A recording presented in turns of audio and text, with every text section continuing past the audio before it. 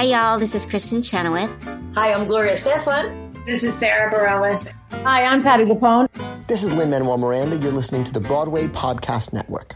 Hey guys, it is Ryan. I'm not sure if you know this about me, but I'm a bit of a fun fanatic when I can. I like to work, but I like fun too. It's a thing. And now the truth is out there. I can tell you about my favorite place to have fun. Chumba Casino. They have hundreds of social casino style games to choose from with new games released each week. You can play for free anytime, anywhere. And each day brings a new chance to collect daily bonuses. So join me in the fun. Sign up now at ChumbaCasino.com. No purchase necessary. VGW Group. Void where prohibited by law. See terms and conditions. 18+.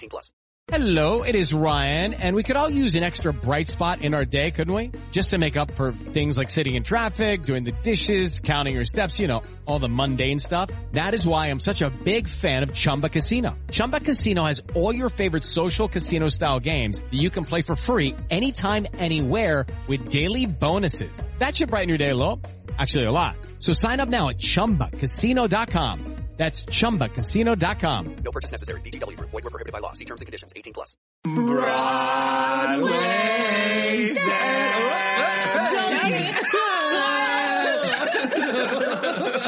That actually is pretty good. They can't tell. No. Totally right. Hey guys, this is Brian. Kevin. Kimberly. You drinking? Kimberly's drinking. Kimberly's drinking. Great. Have you been having fun listening to us week after week after week after week after week? We're done. After week. After week?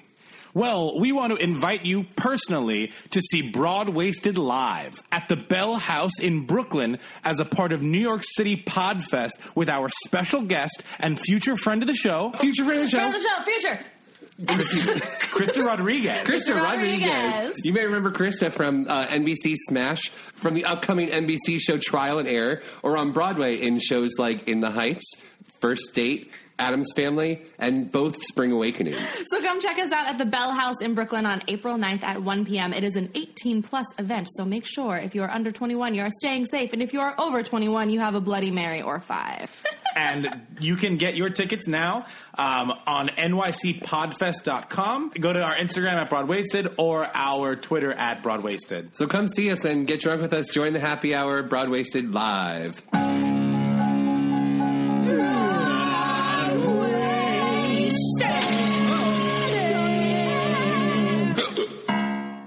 Hello, and welcome to the official Broadwasted podcast, where we're drunk on theater. I'm your host, Brian Plofsky, and today we're on the edges of the world in our pony girl party dresses to visit the house on Maple Avenue. Okay, fine, we're in a bar in Manhattan, but we could always be flying away to PA. Okay, it all comes back to me, okay? So what I'll do now is throw on my raincoat of love, head to my fun home, grab my ring of keys, and head out with my maps. Yes, I know, I have a flair for the dramatic, but it'll take me days and days to rework my internal telephone wire. Not too bad, right?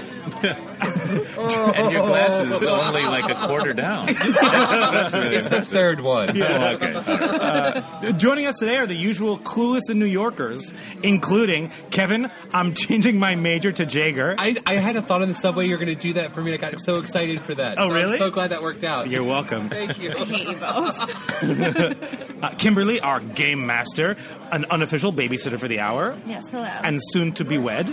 Soon to be wed. And with us today is a two-time Tony Award winner whose Broadway highlights include Tommy, Titanic, Assassins, Cymbeline, Love Music, Hedda Gabler, Evita, and of course, if you couldn't guess it, Fun Home. He's also an accomplished musician with 3 studio albums, one of which is Piety, a lushly orchestrated acoustic album, which I've listened to and is fantastic. Oh, thanks. Let's give a big Broadwasted welcome to friend of the show. Friend of the show. Friend of the show. Michael Severus. Hello. Hey, y'all. Welcome. Oh, apparently we don't clap in public. Oh, we There's can. usually a big round of applause. Golf claps. I know we all are like behaving in a bar right now. Yeah. Oh, I yeah. think they're watching the Rangers game up front. I think we're all right. They have no idea what happened What back bar are here. we in right now? We are in the Peter McManus Cafe on 7th Avenue. Enjoying some lovely drinks. It's one of those rare and diminishing genuine Irish pub places that have been around forever. With like a real dive aesthetic without feeling like... not like a pretentious posed one. It's Absolutely. It's actually just been here that long. And shout out to Eileen for taking care of us. Yeah. Thanks, Eileen. So I guess that leads us to, what are you drinking? What are you drinking? What are you drinking? Cool. I'm drinking a Jameson and ginger. Nice. Because you're classy that way. No, because I'm just the getting only started. person who comes to an Irish bar and has a margarita. But it's in a Guinness you glass. are. But it's in a Guinness glass, so I feel really good about that. It's greenish. It's green. Because there's a lime. It's fine. Kimberly? I'm okay with it. Oh, gin and tonic, the old standby. The old Kimberly standard. Yes. And mine is tequila and ginger ale. Oh. Tequila and ginger ale. Yeah. Is that good? You don't try Is it. that a drink? Kinda. Tequila and Yeah. ginger? Did you make this up? I mean, I'm sure someone's ordered it before me. So what I'm trying in Disney World that I've been told is so I'm going to Disney World Are on you my drinking honeymoon. around Epcot? And we're going to drink around the world. Yes. And I've been told to start in Mexico with an avocado margarita. Absolutely. I've done this with my Oh, right, friends. you're from Florida. I'm from Florida, and we used to literally just know. your do. opinion. Yeah. It's the thing we do because we know when the days are that it's cheaper, and you go or you have a year Wednesdays? pass, and you always start in Mexico. I mean, I'm a margarita person, obviously, so I start in Mexico. We've seen. But we always start in Mexico. You spend 30 minutes there, and then the rest of the world is so beautiful. I'm telling you, start Mexico, make your way around. Okay. I would just also like to note for the audience at home that you're totally representing your FSU. Hell yeah, I am. So, social media, his last name is Twitter, correct? My last name is Twitter. So, at Cerberus? Cerberus. Yes. Oh, yeah. Yes. Yes. My Twitter name is. Oh, yeah. Cerberus. Yes. That was unclear. Scratch that, reverse Yeah. it. Instagram is his full name, Michael Cerberus. Yes. Oh, fancy. And you can check him out on servicemusic.com. That's right. Let's just get started with some questions, and then we'll go into some games and all that fun stuff. Awesome. So you're being sent to a desert island. Yeah. Okay. You're Right now. you're doing Goodbye. this. That's what. Yeah, we're yeah, like, yeah. See, I was unclear We about. totally- I totally did not pack for that. This is Naked and Afraid. I don't know who told you where you were. So you're being sent to a desert island. Yeah. And you can choose 2 cast albums to take with you. Okay. What are you taking? I'm taking the first cast album I ever listened to, which was that Brown concept album of Jesus Christ Superstar with Ian Gillan, which is kind of the way I got into musical theater because I was a huge Deep Purple fan, and Ian Gillan, lead singer of Deep Purple, plays Jesus in that record. And so I bought the record because of him, and then kind of discovered oh, this is a musical. That's really interesting. Oh, wow. So yeah, that was my kind of backwards way into the whole world of cast albums. Yeah. So that would be one, and then it might be that the first Side by Side by Sondheim album. I mean, that's not a cast album That's exactly, okay. but yeah. There was a cast. There was an I mean, album. there was a cast. There's an album. Cast album. Because I was going to say maybe Sunday in the Park, but I think that Side by side. there's a little more Yeah. variety. Yeah. I don't know how long I'm going to be on the island. Right. You know. You can use them as floaties. It was a double album. So, Yeah, there you go. There you go. Kevin, do you have one that you would take? He gets 2. You only get 1. Honestly, there was the Andrew Lloyd Webber mix that was the premiere collection. That it was a black disc and it had Evita and Jesus Christ Superstar and all these different things on it. And I wore that out as a kid, so I have a lot of nostalgia attached to it. So I would definitely bring that one. Kimberly? I don't know. My answer is always Merrily We Roll Along, and I feel like I need to To everything. fix it. Yeah. To any desert Yeah. island Hey, today. how you the feel? newest Because you recording can find is something new fantastic, every time. though. And then you can listen to it backwards or forwards. Right. Completely out of order. Good point. Yeah. Good point. That's true. You get 2 shows in one. Yeah. You can maybe figure it out finally, and Yeah, and then I'll could come spend all your back from time. the desert island and be like, guys, this is how it should I be. did I it. I've fixed Merrily We Roll. What about you, Brian? What would yours be? I feel like my standard answer is Man of La Mancha. That is also See, true. I would feel like that music is so in your body that you want to have something else because you've lived Yeah. it. Or is it like a safety blanket? So I would bring You're a Good Man, Charlie Brown. No. No, I would probably... That I might actually do. Yeah. Yeah. Actually. I think, I think I would bring Les Mis. That's Because it's longest? a true Because standard. it gives me time and it tells the full story. True. I don't know. I guess that would be You've done Les Mis, right? No, that used to be.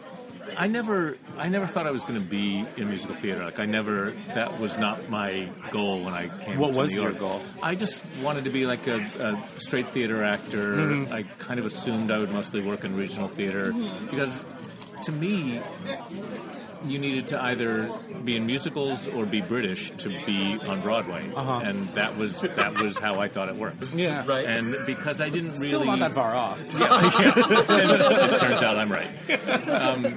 But I didn't really plan to go into musical theater. I had done it as a kid because my dad was a musical theater. Well, he was a classical musician, a pianist, and head of the piano department at Marshall University in West Virginia, which is where I grew up.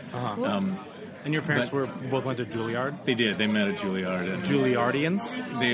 I suppose they are. Juilliardi? Although that sounds like a thing you can get in your intestinal tract. Suffer from the Juilliardians. Oh, good. No, I'm not drinking tonight. I got Juilliardians. He was there for piano, and my mom was there for modern dance, and she studied with Martha Graham. But they both decided not to pursue performing careers. And my dad went into academia and taught, and my mom taught for a while, and then started raising us. But he still would musical direct the college shows and community theater and summer stock stuff. So I was around musicals, and my dad was a huge Sondheim fan, so I learned about Sondheim really through him sitting me down and putting a little night music on and explaining to me, every song in this is a waltz, and, all of this. Wow. I mean, you've done a lot of Sondheim. Kind of to piggyback off that, I'd love to hear more about, your connection to that work that makes it so nuanced when you're working in that world. I think it began with how I was introduced to it, so it felt like a very personal connection. My dad's admiration for Sondheim is like on a par with his admiration for Mozart. I mean, it's like the way he listened to it and sort of delivered that to me. So I have the same kind of appreciation. And that was really all I had for the longest time until I saw my first Broadway show was the original Sweeney Todd, which I saw in previews. You saw the preview of the original? I saw it in previews before it opened. Wow. And because my dad was like, we're going to take a trip to New York, and that's what we're going to see. And there's a new Sondheim musical, so let's go. And we were in the next to the last row of the then Uris, now Gershwin Theater. And I remember, which was cool during Fun Home, was like, oh man, this breezeway was like my first Broadway breezeway, first Broadway theater. So I was there, and like from the start, from that whistle at the beginning, I was totally hooked. And watching Len Cariou, I suddenly thought, well, here's an actor who also is singing amazingly, but for me, what I was connecting with really was his acting performance and the darkness of the story and the complexity of everything there. It wasn't just sort of a shiny, happy musical, and that really was my first clue that maybe there was a world of musical theater that I might actually participate in and be a part of, because I enjoyed other musicals, but I never thought I would be suited to them. And so then I went to college, and I did some musicals there, but a lot of straight plays, and I really kind of left college and came to New York thinking I'm just going to be a straight theater actor, and I did music on the side, but it was like rock bands and stuff. But every single young male actor in New York was like rounded up like the ASPCA went out and collected young male actors to audition for Les Mis every 6 months because they were constantly needing new replacements on Broadway and the 12th national tour, and so I would go in like every 3 to 6 months and sing Empty Chairs again, and I would get down to the last handful of guys a few times, but every time they decided that they wanted a singer who could act adequately, and I felt like I was an actor who could sing adequately, and that wasn't really what they were looking for. So that was like my whole musical theater experience for the longest time in New York, and I went and did Shakespeare and regional theater all over, and Sam Shepard and stuff, but but no musicals. And it wasn't till I got a job that took me out to L.A. to do Fame, the TV series, and that took me to L.A. And then I lived out there and sort of did regional theater based in L.A. Sure. And that's what led me to Tommy. And Tommy was what actually brought me into musical theater. So again, like with Jesus Christ Superstar, it was Concept kind of rock album. and roll, that concept album that got me in the back door into the musical theater world. Well, speaking of a new Sondheim musical, and you have to go see it, the most recent one was Roadshow at the Public. Right. And so me and my best friend, ran to see it. Yeah. And that is actually a cast album that I have probably worn out. If you can wear things out on iTunes, I'm not sure. But anytime someone says they're going to Boca Raton, I'm just like, Boca Raton.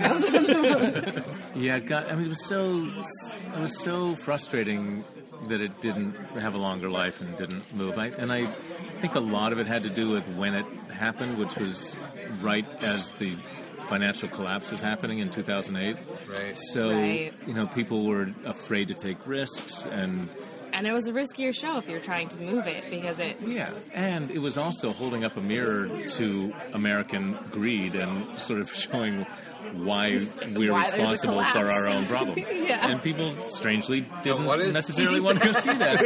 Musical doing theater. huge lines of cocaine Yeah, stage, exactly. which was my favorite part of the show. Yeah. I'm absolutely certain that there's going to be a production of it at some point that is going to arrive at the right time and the right perspective, and it's suddenly not it's going something to be that will discovered. fade, I don't No. think, because it wasn't based in the time it happened. It was, No, and right. exactly. Well, It was John this is my Doyle said favorite. something really interesting at this benefit I went to a little while ago. He wants someday to do Assassin's Roadshow and Pacific Overtures in rep.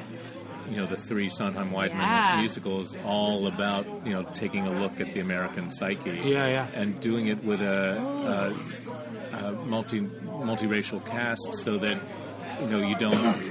you just erase the whole question of, is it okay for white actors to be in Pacific Overtures, and is it okay for non-white actors to be in other shows? John Harvey It's Oswald, just like Hamilton. It's the face of America talking about America. Yes. Which I think would be an amazing thing. I hope it happens. I would Incredible. spend a weekend retreat anywhere where they did that. Yeah. Agreed. Honeymoon. Could you get it done in 12 days? He's working on Pacific Overtures now, so it's really, we just have to throw the other two. Yeah, exactly. That's true. That's fine. 6 days each. He's fine. He's got it. It's like summer stock. Exactly. Yeah, it's easy music to learn, guys.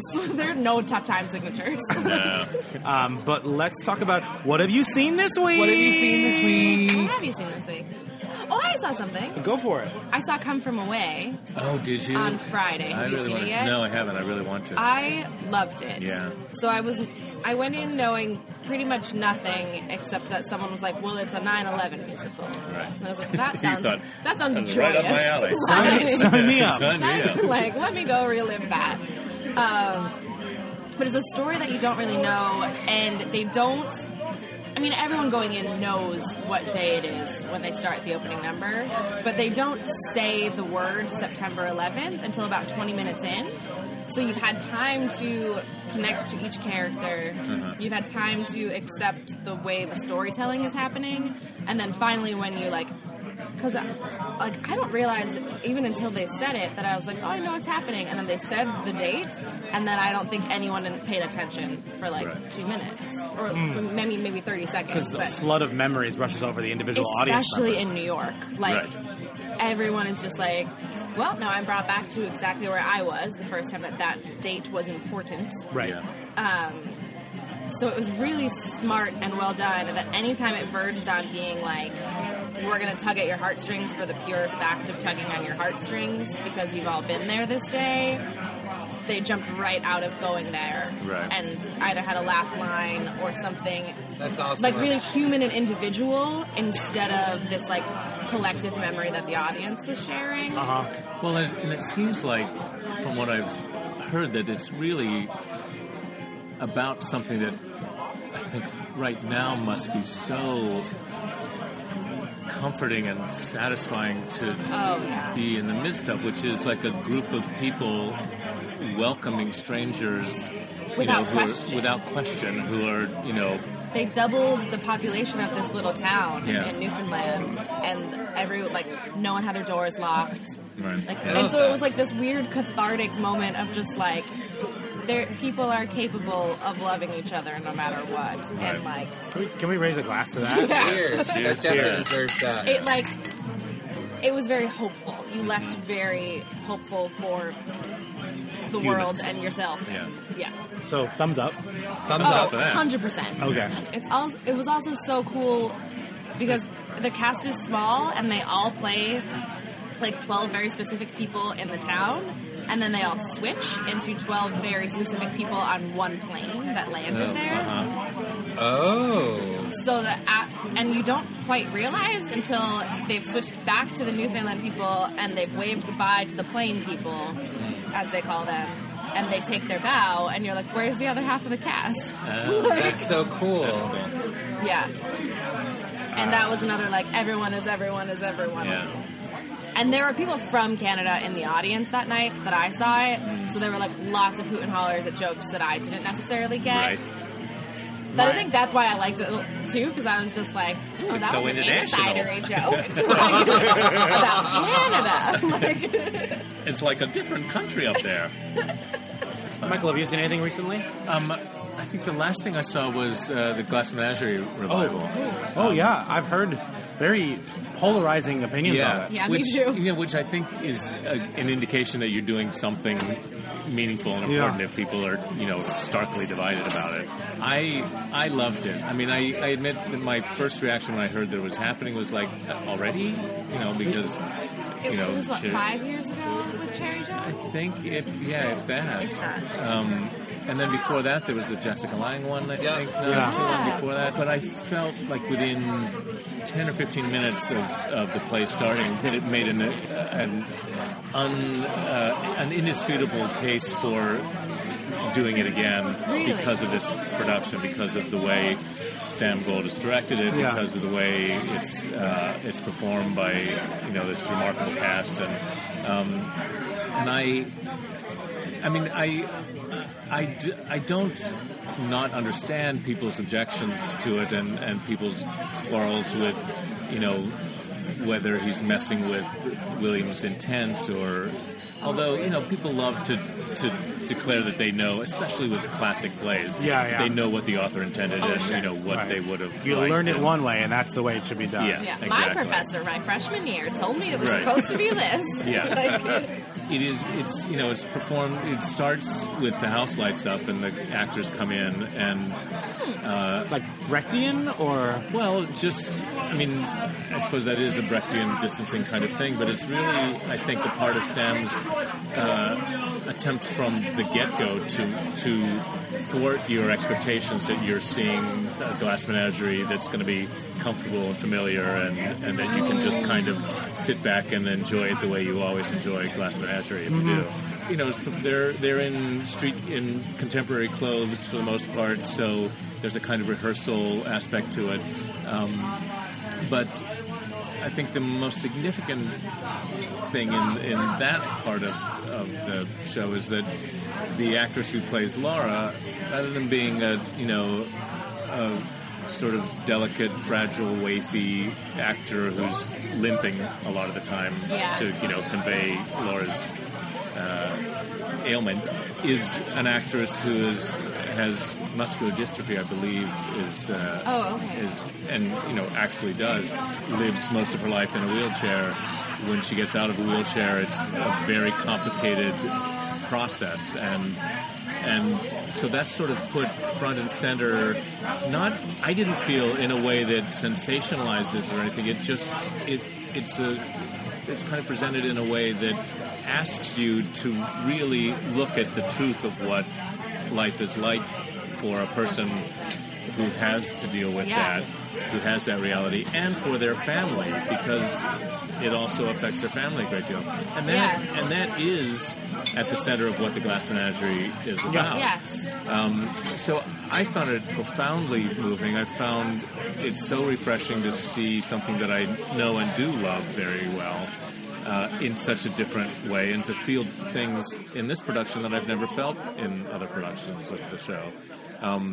It's not going to be for everybody, but I think it's really important and meaningful and valuable, and the four of them are all fantastic. I think I told Sam afterwards, if you had just done the Gentleman Caller scene alone, I would have gone home totally satisfied. That's amazing. That scene is so good. Really anyway, is. so if you add any sort of different, you elevated it all. Yeah. If you add Gidget to it, I'm gonna. Well, that was for my mom. That one was for my mom. And Finn Woodrock is really fantastic Gentleman Caller. And he seems, I think people have said that he seems like he's from a sort of more traditional production of the play, which is also kind of perfect because they talk about him being an emissary from a different world. Yes, and so he is kind of like he's called that. a Gentleman Caller. Yeah. My mom saw The Glass Menagerie when I was in middle school or high school. I don't remember when it was. But she had never seen it before or read it. And then proceeded to call all of my boyfriends Gentleman Callers for years. Hey, if someone came to me, Cooper, she would have said, "There's a Gentleman Caller on the phone," and I would be like 12, just like, I don't know what that means. Hand me the phone. I get so tired of seeing revivals that are just like museum pieces or comforting us. It's sort of, you often feel like it's revivals are being done by people who really wish they'd been in the earlier production of it, and I totally understand that feeling. Yeah. It's like you see something, it's like, oh, I wish I could have been in that. And But you've also been in incredibly unique revivals. that's true, and I think it's why it didn't occur to me until a while into the process that Fun Home is one of the only musicals that I've originated a role in. Oh, yeah. I was the first. No, I mean, there were workshops and incarnations that I did, Right. but as far as actual productions, I was creating a role for the first time because the revivals that I've done, and there have been a lot of them, but I felt like we were doing a new show, even though it has been done before. Yeah. And because when you talk about revivals, there needs to be a reason for audiences to need to see it again. Absolutely. You have something to say. We needed to see The Color Purple. Right. We needed that version. And the pared down Sweeney Todd needed to happen to just show the beauty, the artistry in the story. Yeah. When you take away all the flash and everything of the original, and just kind of show the dark reality of human nature, and I think that's what this revival did, especially with people playing their own music. It's such an interesting idea to kind of show how people march to their own band, play their own tune, they bring their own reality in that show, and I think that's seen through the music is a lovely turn on its head of a story. And it lets you see something that you love already in a new way, and to me that's really exciting. That's absolutely. Eileen is here with our drinks, so we're very happy. And this one's on the house since you're creating. Oh, that's so sweet of you. Thank you. Thank you. Thank you. Cheers, Eileen. Cheers, Eileen. So much more fun than me getting up and going into the kitchen and making our own drinks at my house. Let's play a game. Okay, ready? All right, a game. Step into the world of power, loyalty, and luck. I'm gonna make him an offer he can't refuse. With family, cannolis, and spins mean everything. Now, you wanna get mixed up in the family business. Introducing The Godfather at ChumbaCasino.com. Test your luck in the shadowy world of The Godfather slot. Someday, I will call upon you to do a service for me. Play The Godfather now at ChumbaCasino.com. Welcome to the family. No purchase necessary. VGW Group. Void where prohibited by law. 18+. Terms and conditions apply. Hey guys, it is Ryan. I'm not sure if you know this about me, but I'm a bit of a fun fanatic when I can. I like to work, but I like fun too. It's a thing. And now the truth is out there. I can tell you about my favorite place to have fun. Chumba Casino. They have hundreds of social casino style games to choose from with new games released each week. You can play for free anytime, anywhere. And each day brings a new chance to collect daily bonuses. So join me in the fun. Sign up now at ChumbaCasino.com. No purchase necessary. VGW Group. Void where prohibited by law. See terms and conditions. 18+. I made up a really silly game. I love it. You have no idea what you're about to get into. Not the slightest. This game is called Concept Album. Okay. I have little slips of paper. Everyone's going to pick a band. Okay. Like a band? Yeah. Like a record? Like a Everyone's gonna pick record? the band. Everyone's going to pick the band. Great. Everyone is going to pick a first name arcade game. So Kimberly, just give me what I'm supposed to have. Do you want to go first? Yes. Yeah, Kevin will go first. I'll go first. So you're going to get a band. You didn't know what you're doing yet. I'm brave. Okay. So, the Who's Tommy was a pinball wizard. I would just like you to give just a brief synopsis of the musical in front of you. I have the Grateful Dead Susan is a skee ball sorcerer. Just a brief synopsis and, if you can think right. of a measure of a song. So, brief synopsis. Great. This musical would be about Susan, who is actually born with no arms.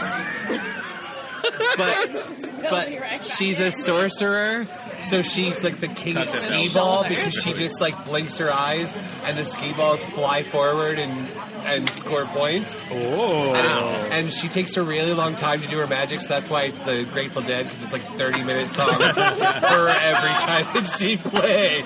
It's a jam band of a So that's the Grateful Dead Kind of like Susan, the Nicholas Nickleby the of skee music. ball sorcerer. It's a 17-hour musical. Based on a Charles Dickens novel. It was done first in Germany. Yeah. If you're seated, you can't leave your seat or else you miss the rest of the show. It's coming to BAM soon. Who would like to go next? Michael? I'll go next. Okay. All right, Michael, what do you got for us? I have NSYNC's Eugene. Perfect name. Eugene is a claw machine warlock. Funny claw machine story. Yeah. When I was in Orlando, when Fun Home went down to do a benefit, right, for the families and the city after the Pulse nightclub tragedy. We after the performance, we all ended up back at the hotel where we were all staying, and it was a really emotional night, and it was also, we knew that we were closing soon. There was a chance for us to kind of all sort of get together and hang out, and we were in Florida in this resort that had given us rooms, and we were all hanging out at the pool at in the middle of the night. But everybody was starving, so I volunteered to go across to Popeye's Chicken, which was across the... What a delicious treat. Right? But Popeye's unfortunately closed before I got there. So there was a diner-y kind of place right next door. So I made, got this big order for everybody, and there was a claw machine in it. And so I had time while they were making the order, so I played the claw machine, as you do. It's a very diner-y thing to have. Totally. Yeah, absolutely. And I think probably for the first, and I'm sure for the only time in my life, actually won at the claw machine. Oh, really? I don't actually think you're supposed to be able to You're not ever win. right. No. Yeah. And what I won was... makes it even better. It was a Kiss doll. It was a Peter Criss stuffed Peter Criss doll from Kiss. Oh man! So I came back not only with a whole lot of really great fried food and quesadillas and stuff, but a Kiss doll named Orlando, who ended up backstage for the remainder of the run, and every night people would take him, usually the kids would take him and hide him in a different place, so you would have to find him somewhere backstage. That's amazing. Every night. Did anyone end up with him? I did, of course. Oh, you have Orlando. Oh, good. Yeah. And here he is! And here he is now. He goes everywhere with me.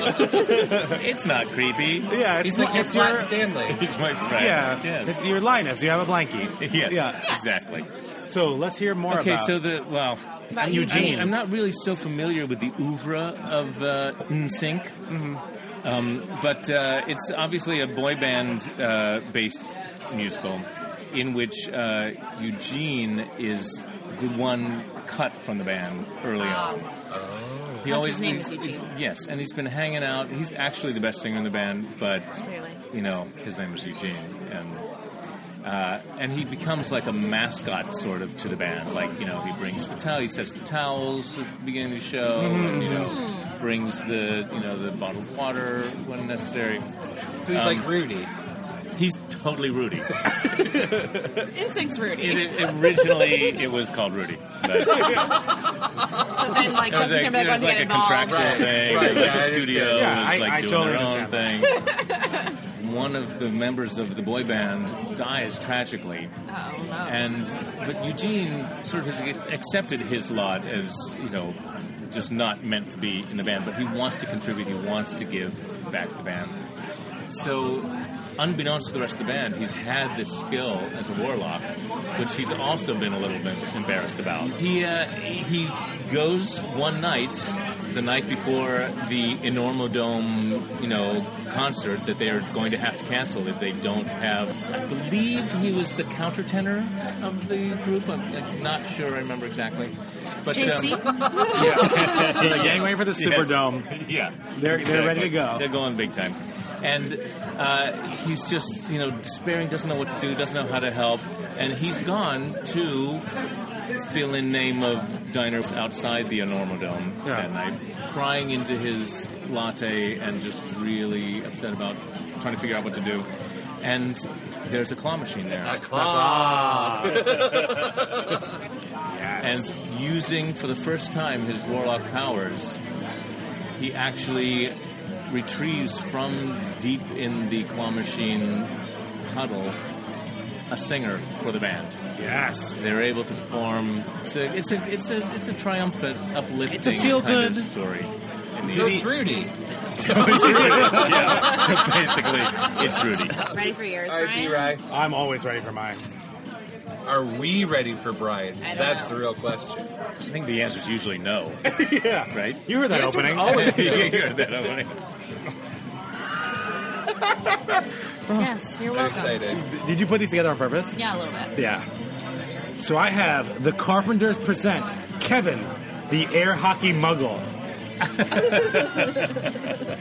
The Carpenters, another fun fact. Yeah. First concert I ever saw. The Carpenters. Really? Were they incredible? They were incredible. Her voice is ridiculous. And so Karen true. played drums live in the show. It was amazing. I used to be really embarrassed at my first concert experience. Mine was Shania Twain, so I'm in the embarrassment section. Mine was Rascal Flatts. Exactly. Mine, Florida. Yeah. Mine was Weird Al. Florida. Weird Al. I mean, I did go to a Raffi concert probably before. Baby Beluga was in the Deep Sleep. Baby Beluga, yes. I can't wait to hear about the Carpenters. Kevin. Here we Kevin go. by the Carpenters. Here we A go. concept So, album. about the musical. It's not about you. Oh. There's other Kevins in this world? No, it's about you. Okay. So essentially, Kevin's just like this guy from Florida. Right. Who had an FSU cap. Yeah, with a backwards FSU cap. All the time. He moves to New York. Okay. And his life is a folk song. And he just goes from bar to bar trying to find something, trying to find himself. Does he go to Peter McManus Bar on the corner of 7th Avenue and 20th Street?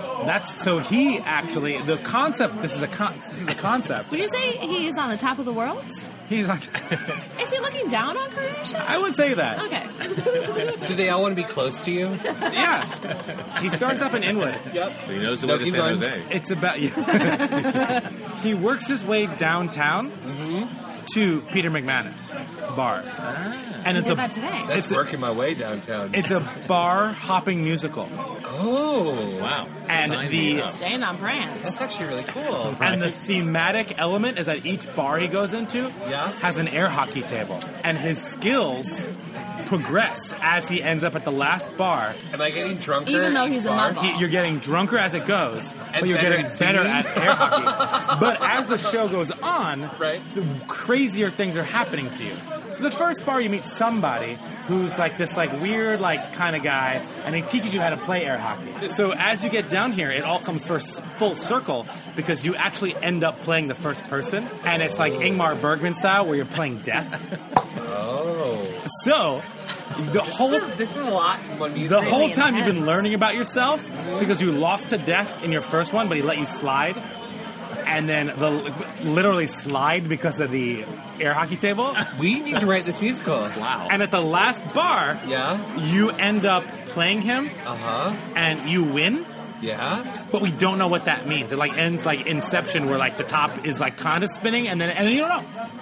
But you found what you need to find, so it doesn't matter what the top does. It doesn't matter if you won or lost, because you found what you need to find in here. I'm touching his heart. He touched my heart. Yeah. That is Just to be clear. Yeah. All to the tunes of the Carpenters. Do I get to do one? Yes. 'Cause I Oh, picked one. yes. Yeah, of course. Okay. Are you ready? Yes. I'm always ready Because for you. What I you have have to say, Fleetwood Kimberly. Mac's Jeff. Oh, yes. Doesn't Jeff sound like somebody you should be would you do a mad shot at? if I ordered one? Always. Sure. Eileen, can we do a round of shots, please? Fleetwood Mac presents Jeff, the Miss Pac-Man psychic. Before we do this, let's do our shot. 3 with a shot of Jameson. Oh, God. With a shot of Jameson. Careful. And it's almost my birthday. Yeah, we'll do it to Kimberly's birthday. Yes, and even We're at in an wedding. Irish bar with an Irish lady who's born on St. Patrick's Day. So Really? let's go. It doesn't really get more hardcore than that, does it? all right, Kimberly, tell us more We're going to about love this so much more now. Right. Yeah. Jeff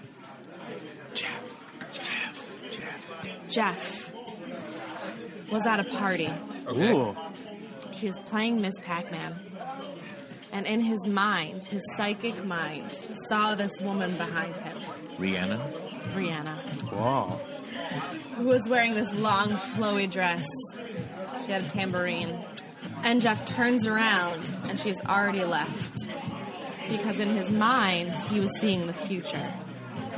Whoa. So Jeff had to figure out what day his dream woman was going to be standing behind the Miss Pac-Man game. Looking for his manic pixie dream girl in the future, because he is from 1999 and she is from 2012 when they became a thing. Right. And then just one day, I don't know, he plays regular Pac-Man and he eats this like very exciting ghost. Okay. That is not one of the normal colors that comes in Pac-Man. I don't play it enough to know the normal colors to tell you one that doesn't exist in the normal game. He gets transported through that Pac-Man machine from the arcade, which used to exist, to a barcade in Williamsburg. Whoa. Trendy.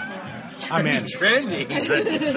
And he meets Rhiannon. Rihanna. And he meets Rihanna. Pick it. Shine bright like a diamond. She's shone bright. She's a tambourine diamond. Diamond tambourine. That's what tambourines sound like?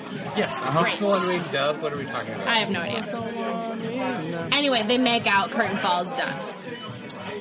I love it. I'm in. And sorry, the and by band, curtain falls, and the I band mean, members like, sleep together Avatar. and break up and Yeah, that makes then it sense. gets really awkward. It's complicated. That's a subplot. Now that we talked about bands, I'd love to talk about Loose Cattle. Yes. And I'd love to actually talk musical. Sorry? The musical. The musical Loose Cattle. I'm going to stop making jokes at that point. And I'd actually like to talk about your creative process when writing songs and producing albums versus kind of the nuances and the creation of a character. In the theater setting, you're creating a story. You're working with others to really make this very pointed, and working with the director to make sure that it flows within the content. Yeah, but on the when you're working by yourself, it's open ended. And so, how do you compare the two in terms of your creative process? Well, it's a really interesting question. I haven't really thought about it too much, but I think even though it begins in different places, I think it arrives at a similar place. I think part of once I started spending time writing music and finishing songs, it actually made my life as an actor so much happier because I wasn't dependent on, as an actor, you have to wait around for somebody else to give you the opportunity to do what you do for the most part, unless you're John Cameron Mitchell and can kind of create your own work. Right. But even then, you're sort of stepping into a different role for yourself and then giving yourself an opportunity, with somebody else, with Stephen Trask and Peter Askin, to sort of, make this thing. So it can get very frustrated and very disheartened because you feel like, right, so when you get out of college and you come to New York, the most shocking thing is I'm going to spend all of my time working to get the opportunity to do what I actually want to do, as opposed to doing what I want to do. And it gets very frustrating, and some people get really disheartened and give up eventually. And I struggled with the same thing until I started writing music, and then I had a creative outlet, so I could be creative and not wait for somebody else to give me a chance to do it. And people find their own ways to do that. Other people, paint or garden or whatever they do. But I think it's really important to have an outlet that you have some control over and some agency over. And once I started to do that and find that I could fill my time at home working on a song for hours and hours and hours, I was so much more laid back about my acting career, because it was like, when it comes, it'll be great, but in the meantime, I'm actually being fulfilled doing this other thing. I can't eat doing it, but, I can do it. Right. So you can sell a Tony. You actually can't. You sign something when you get it that says if you ever sell it, you'll sell it back to the Tony people for $1. Whoa. Really? Yeah. So $2. That's a McDonald's menu? Like, you could kill on that. I'm just saying. So according to the Tony Committee, you're worth $2. Yeah. Yes, it kind of keeps me, in line. Those Tonys keep you humble. Yeah, they do. Interesting. I think that what you were saying, though, is really true, that I find the thing I love most about acting and theater is really the rehearsal part. I mean, I enjoy performing, and I enjoy the connecting with an audience and sort of doing this event together, all of us. Mm-hmm. But what I really kind of love is just being intensely in the room with a bunch of other people and trying to, all the excavation and the, the period where you don't know where you're headed and you kind of find it together. And I enjoy writing and sort of trying to get my idea into some sort of coherent shape, but it doesn't feel finished until I bring in other people to work on it. Mike, can I ask you the question that artists usually hate being asked? Absolutely. When you are in the What's your favorite color? When you're in the writing process for your music, what usually comes first for you, the music or the words? Yes. Yeah. What is your favorite color? I used to always be blue. I've begun to really enjoy a nice brown and green kind of, more earthy sort of thing. Totally. But I still wear a lot of blue. Yeah. Because Peter of what Pan it does to my palette. eyes. Blue's a solid color. Peter Pan palette? Palette, Yeah. Sometimes it's the word, sometimes it's music. It's more often music because I'll just sit down with my guitar and just kind of noodle around, and then I'll suddenly get an idea for something, and then I'll tend to sort of kind of follow that for a while and put that together, and then I'll put it on tape and just walk around with it for a while and see what words come.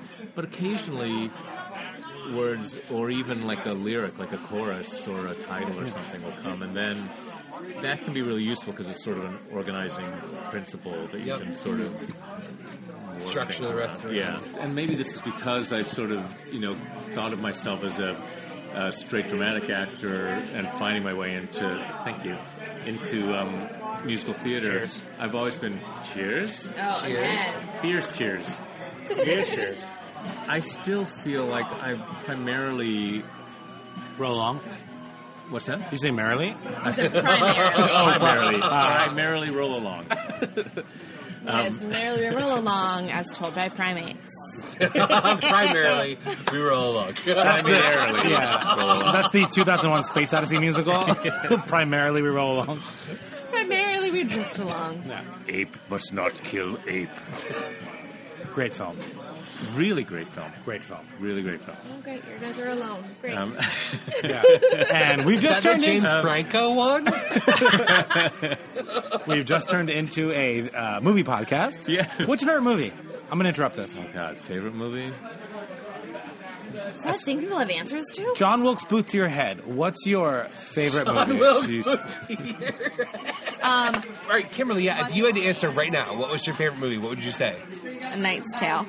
because that's why I decided my favorite movie was when I was 13, and I've never said anything else. Great. That's a good choice. Kevin, go. No, stop. Don't stop. Go. Perks of Being a Wallflower. Really? Yeah, I Wow. think it's a brilliant Never movie. seen it. Great, amazing acting, and it's something that I think. But that's so new. I know, but I love it. Great. No, that's I okay. watched it so many times since it came out. Didn't love a movie until fairly recently. Yeah. Other movies, I was like, they're movies. Michael, go. What's your favorite movie? 2001, Space Odyssey. I thought you were going to say, Dude, Where's My Car? Was a close second. Yeah. Dude, where's my car? Brian, favorite movie? Cinema Paradiso, and it will never not be my favorite movie. Well, that's like all movies in one movie. It's like You told me to watch chances that. of a movie in a movie. The only thing that comes close is Lawrence of Arabia. I mean, Peter O'Toole's eyes alone are worth going to the movie. Yeah. That's what I say. Yes. We're talking about movies. I want to ask one question before we play our final game. Yes.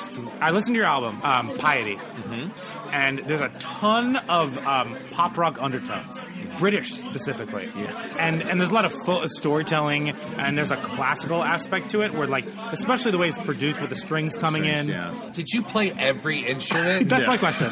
Where was the mindset of being the specificity versus being able to take a step back and seeing how the album flowed? Like, Well, it was really interesting because I've most of my life kind of done everything myself. You know, in the early days, it's like you sit with your home recording thing and you record everything, and you have a little drum machine for the drum parts. And, Yeah. You know, and I played the bass parts and the guitar parts. But I always found it slightly unsatisfying because all the ideas were just me. So there was nothing surprising to me, except for that surprise that you get sometimes when you're writing and, something comes in and you're like, wow, how did I think of that? I kind of feel like I didn't think of that. Like somehow I But just... that like strange departure from someone else bringing an idea. Yeah, I see it's so much more exciting. And then at a certain point I started... I think it was a combination of spending more time down south and in New Orleans, where I have a house now. And I grew up in the South in West Virginia, which is a very different kind of South than New Orleans, but still like very different globally to here. Yeah. Right. And I kind of realized that I had grown up with so much more acoustic music and folk music and country music. And also I think I started, as I got older, to make peace with these what felt like two very separate, you know, kind of schizophrenic personalities, like my rock and roll music side and my theatrical side. What's your favorite musical?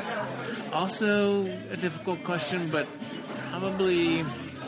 You guys both took a drink at exactly the same time. Probably Sunday in the Park. That's mine. So you know what? Let's play a game. Okay. Final game. Close us out. Do you know these? Yes, I do. So you're going to open this pack of Squigs Lights of Broadway cards for us. Lights of Broadway show cards. Thanks, Squigs. Autumn 2016 edition. Autumn 2016. All right, so Michael's going to open a pack. Okay. Yes. And if you could try your best to not show us who you're seeing and try to get us to guess who's in that pack. Okay. A la Taboo. So you can say everything but their name. This is a person. Oh, and Eileen is here to give us another shot of Jameson. The storms are coming. It's coming. We're You know they're going to cheeseburger in 5 minutes. So we're doing a shot with Eileen. Here we go. Cheers. To Stella. Thank you. Cheers. And cheers. Okay, so he's opening in the pack. Okay. It's He's a gonna person. guess It's a who it is. performer. Okay. So wait, we're guessing it? It's a performer. Yeah, we're guessing. Yeah, like Taboo. Oh, Taboo. All right. Michael Cerverus. I mean, I could say one word. I could say one syllable that you would get it from. Okay. Babs. Barbara Streisand. There you go. That's a beautiful Nice. That's a good card. That's a lovely- People who need show cards. Me. In the okay, I'm gonna draw this out, perhaps, or Sure. maybe you guys are just so savvy that it'll take no time at all. I'm not sure, but I suspect this was his first Broadway musical. John Goodman. The first name is correct. John. Cameron Mitchell. Yes. Is that it? Wow. Oh no, that's Hedwig. No, his first Broadway musical. So that's Secret Garden. It is indeed. Oh. John Cameron Mitchell was in the Secret Garden? Yes. When a thing is wick, you know a thing What? about Good for it. him. Nice. And I didn't Were you realize not this. all Rebecca obsessed? Luker. Oh, yeah. Sure was. She was Lily. Yeah. Next card. Okay. This show is responsible for keeping Kelly O'Hara from suffering the same fate as The Peter King and O'Toole. I. Yes. She finally won her Tony. You like Good how I bring callback. it all together? Yeah. Number 6 is the magic number for her. And if I cut the Peter O'Toole part, that's going to make no sense. So there you go. This is a playwright. Okay. Shakespeare. John Cariani. It's our American Shakespeare. Tennessee Williams. Edward Albee. You're right. Those are all very good. Our August Wilson. yes. There it is. Oh, there you go. Next and final. Well, here's a fun fact. Okay. This is a performer. He and his dad performed in To Kill a Mockingbird together. That is a fun fact. I don't... Gregory Peck. Don't know the answer to. Is it No. Gregory Peck's son? He played Jem, an actor who was in both Ghost and Gentleman's Diary. Bryce Pinkham. Yes. Woo! Difference between Tony 1 and Tony 2. 10 years. And that's the just like I mean, I know that you had more of a real connection with Fun Home, and I think the first one. Honestly, I think the first one felt like a gift, and the second one felt like something I had worked my entire life for. I mean, we've all seen the show, and we can all state that you were the lifeblood of that show. There was something that was there was something that reached the audience and not just like touched them, but like slapped them in the face with realness. And I think that was your performance. And I think that we can all attest to the fact that like that Tony was deserved. I disagree. Okay, I didn't think he deserved it at all. He was terrible. What hit me from that show was the evolution of the three Allisons. Sure. I can see that. And the Bruce character was the constant throughout. I think that's an interesting. Go ahead. We did a No, rehearsal. you don't get to say. You were in it. Sorry. No, explain. We had a rehearsal late in the process where Janine had the three Allisons. Garofalo. Really tragically underappreciated contributor to Fun Home. Big Garofalo. Daria. And she's been lovely about it, but I think now we can tell the tale. Tell the tale of Can you Janine imagine? Garofalo. We tell the tale of Janine Garofalo. She would be an awesome older Allison. Actually. Yeah, I think so. Yeah. Eileen is just showing up with. Yes, Eileen is bringing us This food. thing goes right after that. Really? John knows it's teetering as it is. And mozzarella sticks. Wow. Eileen knows the way to my heart right now. Wow. Thank you so much. Thanks, Eileen. Is it hot? And Yes. and But I she's was gonna say scalded. that, I think that's the magic of Fun Home is that you can go into it and follow different people's stories. I think that I think it's really poignant that Brian was able to follow the three Allisons' reactions to the world, whereas as a gay man going to see the show, right. I very much identified with the Bruce character. Right. And it was a very big wake-up call to what I have available to me in the 2017 era, And as opposed to what was available to what Bruce had. And we had somebody come up to us once who said, "I totally understand that Ring of Keys moment. For me, it was the first time I saw a Marine in dress blues." And that was when I, realized I wanted to go into, the service. And it's like, but there were so many people who would come up to us after the show and say, my family was nothing like this. But my family was exactly like this. Right. Mm-hmm. It's the beauty of what Janine and Lisa and Sam created, that if it has any agenda, the agenda is just compassion and humanity, and it opens all the windows and doors and lets you come in wherever your entrance is. You can find a way in, and then once you're there, you connect to all the things, and you actually understand other people's perspectives, which is pretty much the most you can ask from the theater. A friend of mine said, I had a sister who was lesbian, and our family was totally cool with it from the time that she came out, and we thought, you know, it never occurred to me that she had any difficulty, but watching the show, I suddenly realized, but for the rest of the world, she, you know, there's this whole other experience that she had that she didn't have in the family, but she probably had in the world, and I never really considered what it must have been like for her. Yeah, you know? It's so true. So I guess we're going to we end every episode as we're eating our chicken and mozzarella sticks. We end every episode with a thank you to Kevin for I was like, just really? getting through the whole experience. It's about time. Thank you so much for joining us. This was really fantastic. I genuinely enjoyed every bit of it. Oh, I'm glad. Thank you. And we're happy to be live here at Peter McManus. Cafe. On Cafe. What is it, 19th and 7th? Yeah. I think we should just meet here regularly. I'm in. I'm down. Monday nights or not. Here we go. I'm down. You can check him out on Spotify, iTunes, and SoundCloud through his website, or just type in his name, or go to Fun Home and then click his name, and then it will open up his whole music list. It's really excellent. So we all have to go to the bathroom. That's true. I do. I'm going to end it with a quote. We end it with every quote. We quote with every. Oh my gosh! And then episode with every quote. And because we talked about rock and we talked about theater, I'm going to combine the two. Oh, God. Okay. So, guys, tonight I'm going to have myself a real good time. I feel alive, and the world, I'll turn it inside out. And floating around in, what's that drug? Ecstasy. So, don't stop me now. Don't stop me now. So that's obviously We Will Rock You, but most importantly, that is the greatest frontman of all time, Freddie Mercury. Hell yeah. Making it. Fun fact, John Cameron and I were in the early workshop of what became We Will Rock You. Oh, really? But at that point, it was a Queen musical about actual band Queen. We end every episode with my favorite, cadence to any song ever created.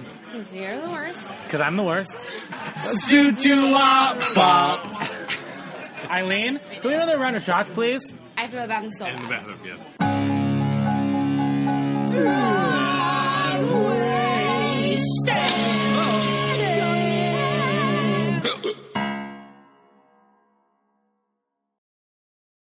Hey, it's Leslie Odom Jr. here on the Broadway Podcast Network to tell you about the Rise Theater Directory, a program of Maestro Music. Rise is a national online resource designed to connect and empower backstage and administrative and creative theater professionals from underrepresented backgrounds. If you work or aspire to work in the theater community, this can help you find your next project. And if you hire theater professionals, search the Rise Theater Directory to find your next team. Create your profile now and get more information by visiting risetheater.org. That's theater with an RERISETHEATRE.org, because only together we rise. Okay, round two. Name something that's not boring. A laundry? Ooh, a book club. Computer solitaire, huh? Ah, sorry, we were looking for Chumba Casino. That's right, ChumbaCasino.com has over 100 casino-style games. Join today and play for free for your chance to redeem some serious prizes.